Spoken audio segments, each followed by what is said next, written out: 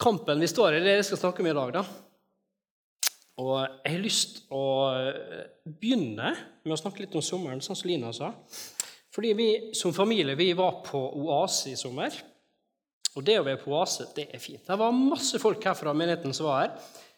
Og det å få lov å være sammen som fellesskap, så mange mennesker, og få så god undervisning, og få lov å lovsynge sammen, det er helt fantastisk. Og for dere som ikke har vært på festival, så anbefaler jeg å velge dere ut en festival til neste år. Det blir veldig bra. Og for deg som var glad i Petra, da, så var jo Petra-konserten der, og Øystein, han var den mest ivrige Petra-entusiast som jeg var borti. Og så er det litt sånn nerdete ting. Jeg kjenner at dette her, nå er det litt sånn nerdealder. Men en ting når jeg er på festival, som jeg synes er veldig artig, det er å gå innom bokhandelen. På bokhandelen der er alltid så mye bra. Og så så vi at det var noen nye bøker som kunne kjøpes i år. Og jeg fant meg en ny bok fra 1942. Og forfatteren her, en mann som heter C.S. Lewis, som mange av dere kjenner til. Han er kanskje mest kjent for Narnia-bøkene. Fantastiske bøker, utrolig fantasifull og kreativ og god. Utrolig klok kristen mann som levde for mange år siden. Og for dere som har lest en del kristen litteratur, så ser dere ofte at det blir referert til C.S. Lewis. Har dere lagt merke til det? At C.S. Lewis, han skrev det, og han skrev det. Og den boka som jeg kjøpte heter «Djevelen dypper penn». En veldig spesiell titel. Er det noen som har lest den? Kristine og Sigurd. Bra. Det er en litt spesiell bok. Jeg skal ikke lese fra den, men jeg skal bare fortelle litt hva den går i, for det er en veldig litt sånn spesiell setting.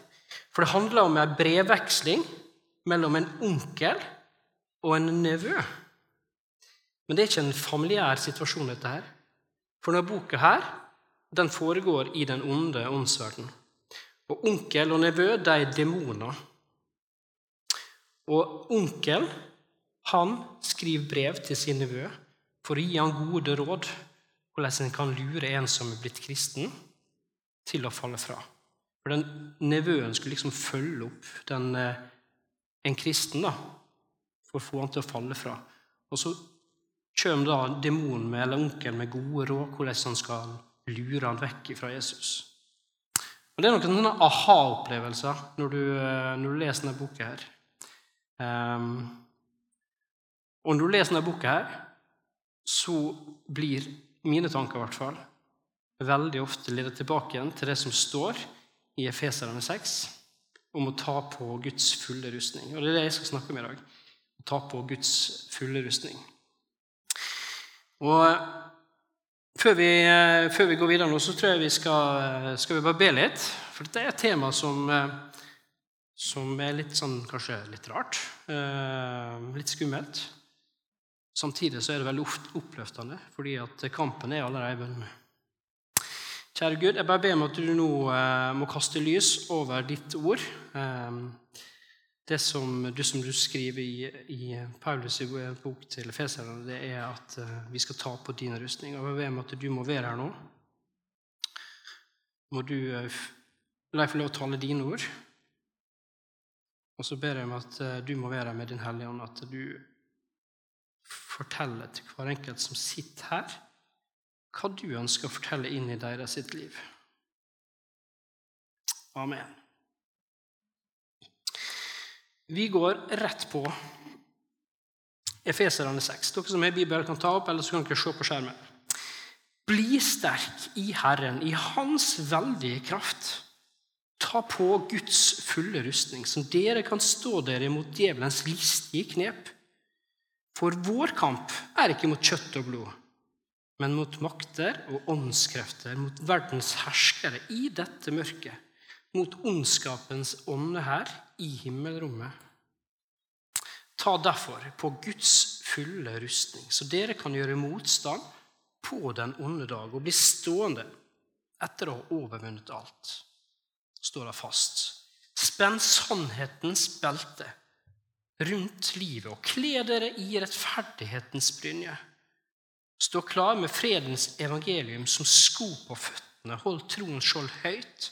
Men det kan dere slukke alle den ondes brennende piler. Og ta imot frelsens hjelm og åndens sverd, som Guds ord. Og gjør dette i bønn. Og legg alt framfor Gud og be alltid i ånden. Vi kristne, vi står i en kamp. Og djevelens største strategi, vet du ikke hva det er? Det er å få oss til å tro at det ikke er noe kamp. At det ikke er noe åndskraft. At vi bare, det er jo ikke noe, det er kanskje noe her i India, der er det kanskje åndskap. Jeg vet ikke hva vi har åndskap her. Og Paulus han sier at vi skal ta på Guds fulle rustning. Og det har jeg lyst til å snakke om nå. Og vi gyver løs, for nå skal jeg snakke om sannhetens belte først. Når dette ble skrevet, ikke sant, så på Jesu tid, så var det ikke slik at det hadde armebukse og boots og full pakke. Det hadde på seg sånne kjortler, det heter. Mer som sånne dresser, ja. Og det første soldaten skulle ta på seg når han skulle ta på seg rustningen, det var belte. Fordi at hvis ikke du holdt den frakka eller den kappa inn til kroppen, så ble det veldig vanskelig å springe, både springe og krige med stor sånn flagrende kappe bak det. Så belte, det var det aller første som måtte takast på. Og på samme måte som Paulus sier at belte er fundamentet for en effektiv soldat, så er sannheten vårt fundament i et effektivt forsvar mot djevelen. Så hva er sannhet da, folkens? Hva er sannhet? Det er spesielt nå, i den tid som vi er. Det som har vært den opplagte sannheten i tusenvis av år, det er bare en knips tatt bort. Ting er ikke lenger sant. Sannheten, det er noe du helst kan definere selv.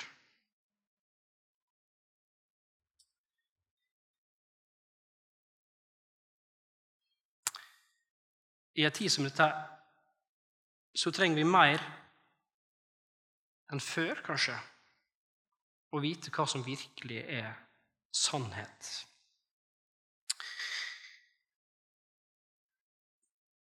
Hva slags sannhet er det du forteller til deg selv?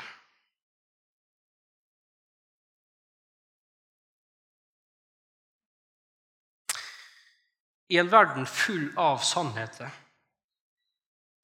så kommer liksom kristendommen, og kommer Bibelen, og så er fullstendig en motpol. Og så sier han at det finnes én sannhet. Og Jesus, han sier det. Ingen kommer til far, at jeg er veien, sannheten og livet.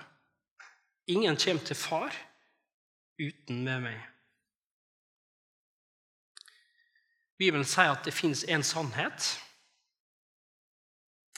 og den sannheten, den er her. I den her. Og det er den sannheten som Paulus sier at vi skal ta rundt beltet. Dette her skal være fundamentet i vårt forsvar mot djevelen. Og så er det sånn, jeg bruker belte hver dag, stort sett. Det er det første du har på om morgenen, ikke det? Ja.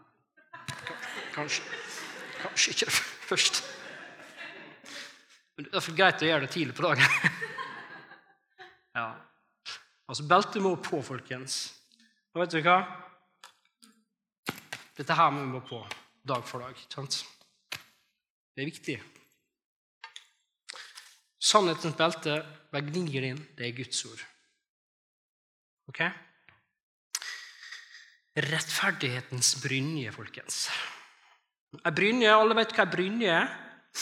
Brynje er liksom noe sånn genser med stål, ringer, som du tar over kroppen, som beskytter alle vitale organ. Brynja er kanskje det aller viktigste på rustningen. Og vi skal ta på rettferdighetens brynje.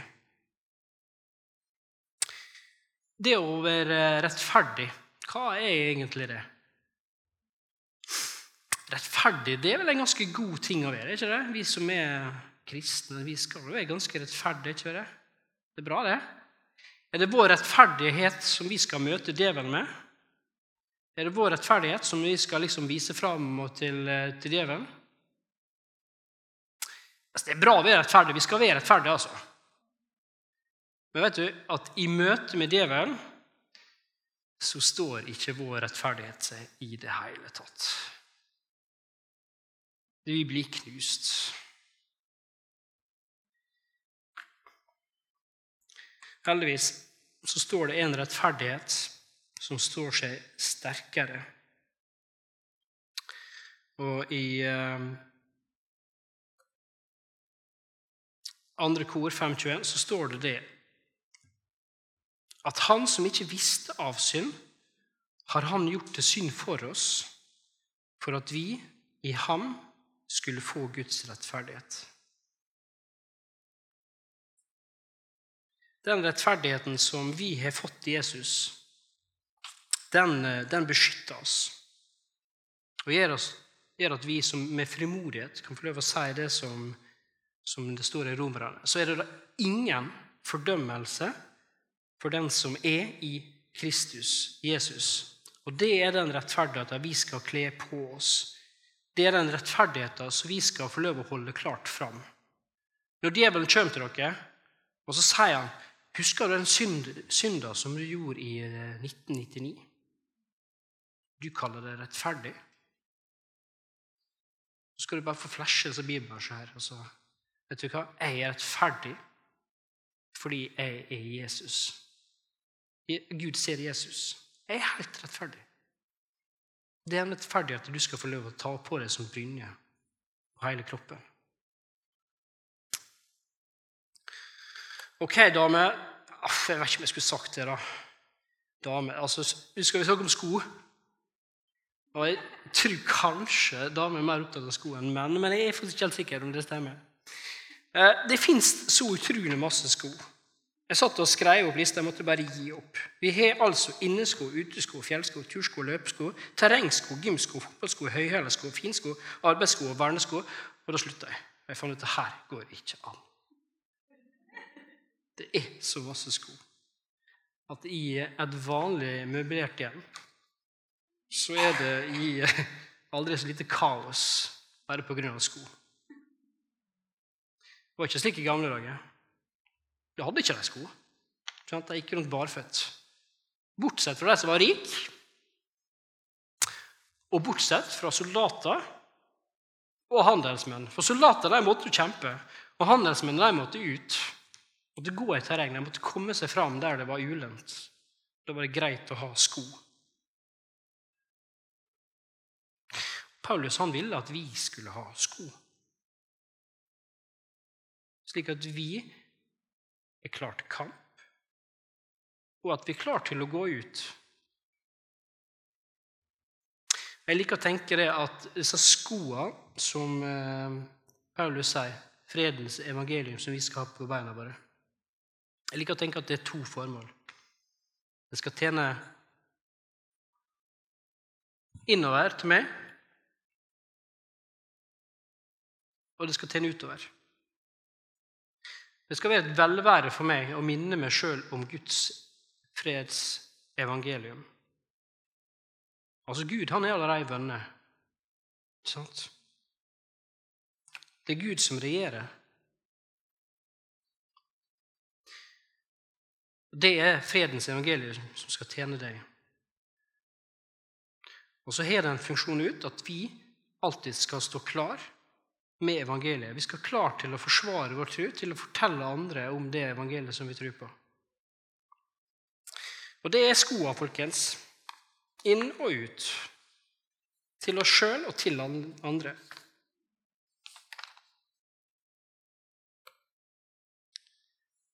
Tror jeg selv. Den her synes jeg litt artig, altså. Jeg jobber på et legekontor. Og ofte så har vi barn som kommer inn på kontoret. Og jeg synes det er trivelig da. Og jeg prøver å være ganske snill. Ja, og jeg er ganske snill altså, tror jeg. Men av og til så blir jeg veldig skummel. Spesielt hvis det er en 2-åring som kommer. Da er jeg faktisk veldig ofte litt sånn, ja. Spesielt når du kommer da med stetoskopet, eller otoskopet, og skal kjøre inn i øret. Da blir det ofte litt hyling. Eller på laboratoriet når jeg skal ta blodprøve. Det er kanskje noen foreldre som har hatt med barn til legekontoret tatt prøve. Hva er det som skjer når nåla kommer? Ungen blir krakilsk og klenger seg til foreldre og kryper nesten inn i foreldre hvis de hadde fått det til. Og hvorfor er det slik? For at de frykter jo det som, de frykter jo nåla, de frykter jo meg, de frykter jo stetoskopet og det som er, ikke sant? Men hvorfor klenger de seg til foreldre? Fordi at de har trua på at foreldre kan forsvare dem, ta vare på dem. De har en tro som ligger inni dem, om at foreldre er gode, så de klenger seg til barnet. Og den trua er det vi skal ha til Gud. På samme måte som barnet klenger seg til foreldre når nålspissen kommer, så skal vi som er kristne få lov å klenge oss til Gud. Når ondskapens pile blir skutt mot oss, så skal vi bare få lov å klenge oss til Gud i håp og tillit til at han skal beskytte oss. Det er troens skjold. Disse bildene som Paulus bruker, de er hentet fra, alle sammen er hentet fra Gammeltestamentet. Og hvis dere ser i Gammeltestamentet, så er dette med skjold en sånn ting som ofte står i Bibelen om at Gud er vårt skjold. Og bare ett av de versene står i ordspråket, 30. Han er et skjold for den som tar sin tilflukt til ham. Og så er det en professor som har skrevet en bok som jeg har lest. Jeg klarer ikke å uttale navnet hans, men han skrev mye bra. Og sånn fritt oversatt da, fra engelsk, så ble det omtrent sånn at Gud er vårt skjold, han er vår tilflukt. Han er vårt hjemmested når dagene er vanskelig. Og hans trofasthet vil holde oss trygg når vi blir beskutt av djevelens piler.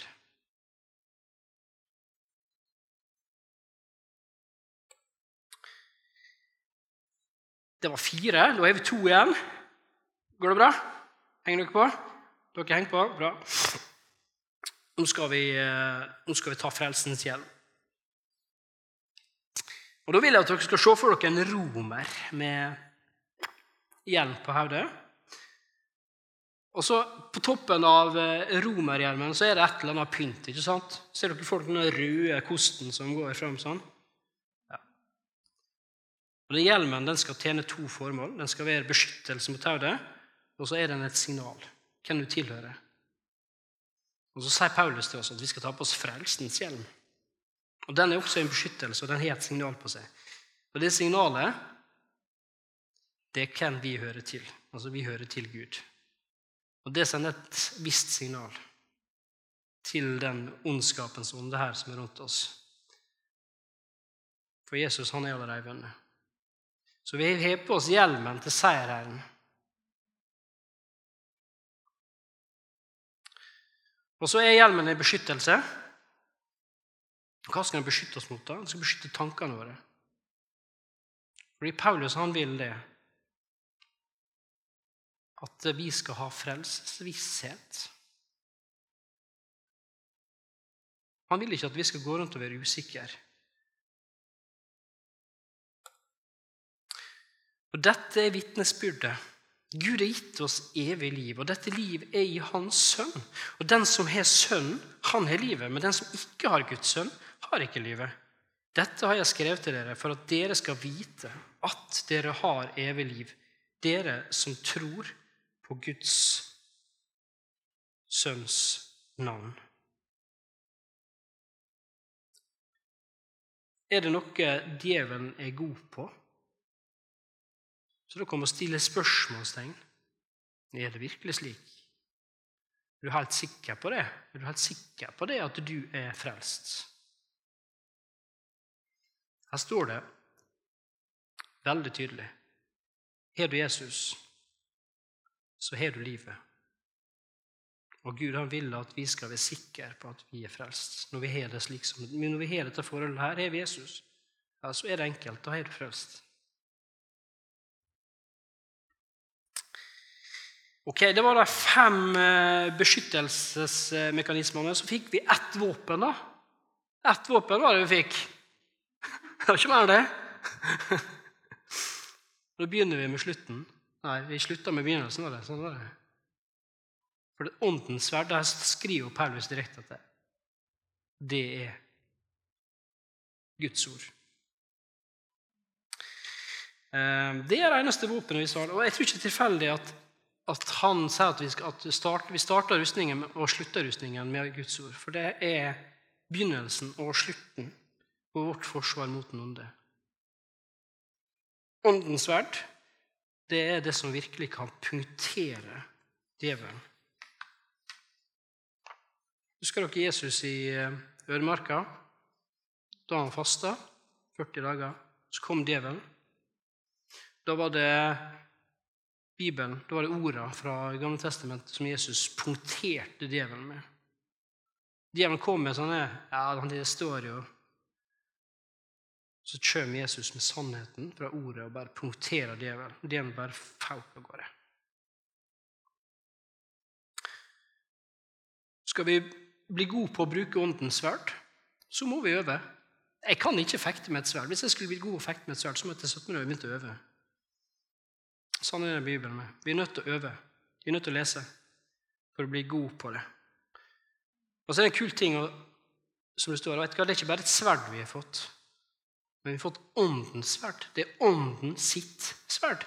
Og hvem er det som skrev i Bibelen? Hvem er det som skrev Guds ord? Ja, ånden er jo den som er den ultimate forfatter av dette her. Han er i oss.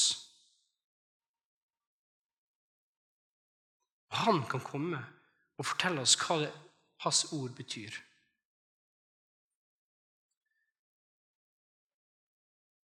I Hebreerne så står det at Guds ord det er levende, og det virker kraftig, skarpere enn noe tveegget sverd, og det trenger gjennom til det kløver sjel og ånd, marg og bein, og dømmer hjertets tanker og planer.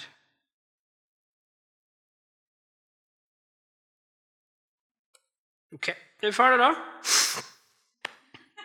Ja? Da har vi fått på oss. Nei, ikke det da. Snart ferdig. Ta slag. Jeg skal ikke så mye mer. Det er en kul video. I Bustykka, for tidligere veka, så var det en kul video fra Forsvaret. Det har vært sånn, mange som har sett F-16, ikke F-16 lenger, F-35, ikke det? Så det har hatt øvelse med internasjonale, det har vært i hvert fall 10 fly. Det var vist en utrolig kul film, kom jagerfly ned gjennom ned til Åndalsnes. Du så trollveggen i bakgrunnen, og skikkelig tøft. Og disse flyene her, de er spekket opp med beskyttelsesmekanismer og angrepsvåpen. Det er ikke uten grunn at Ukraina vil ha jagerfly. Men disse flyene her, hvis ikke du har en pilot inni det, som er på nett med rustningen, ja, så er faktisk jagerflyet ikke farligere enn en skrothaug. Samme måte så er den rustningen som vi får på oss. Hvis ikke vi har kontakt med kapteinen, så er det fullstendig nyttesløst. Sant?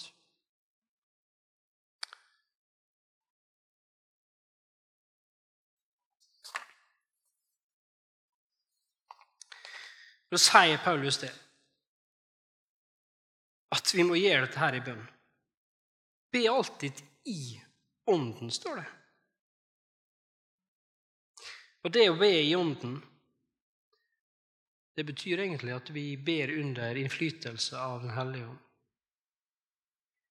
At vi ber med hjelp av den hellige ånd.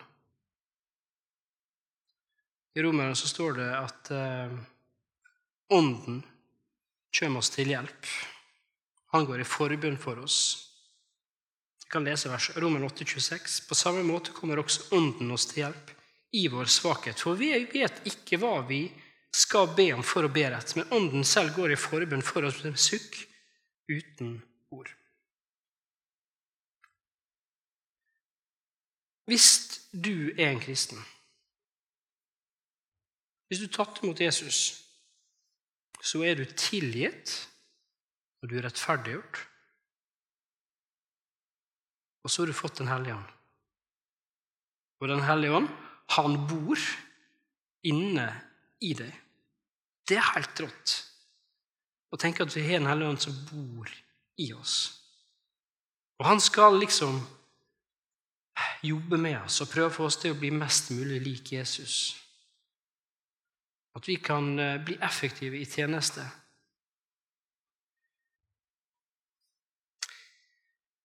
Det er en sånn ekstrem kraft som er i dette her, at den hellige ånd bor i oss. Nå skal jeg bare vise noen vers. La Bibelen få lov å tale for seg selv, for jeg tror at det gir en veldig godt selv. Skal jeg lese 3 vers, og så skal de ordene bare få lov å... Kan dere bare få lese det, så kan dere tenke litt på det. Efeserne 1, 19-20. Må han gi dere lys til hjertets øyne, så dere får innsikt i det håp han har kalt dere til. Hvor rik og herlig hans arv er for de hellige, og hvor overveldende hans kraft er hos oss som tror. Efeserne 3,20. Må dere bli fylt av hele Guds fulle, han som virker i oss med sin kraft, og kan gjøre uendelig mye mer enn det vi ber om og forstår.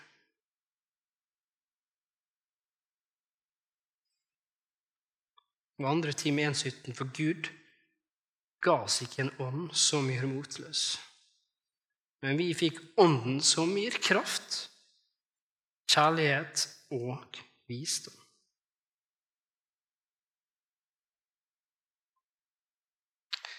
Selv om den hellige ånd bor i oss, så er det slik at likevel så er det en plass i kristenlivet vårt til at Gud kan fylle oss opp med sin ånd igjen. Står det at vi skal bli fylt av ånden. Og vi kristne, vi er lekkekar. Vi er kar som lekker. Vet du hva, vi trenger å bli fylt opp igjen og igjen av den hellige ånd. Og vi bør ha den forventningen at den hellige ånd kan komme og fylle oss igjen og igjen.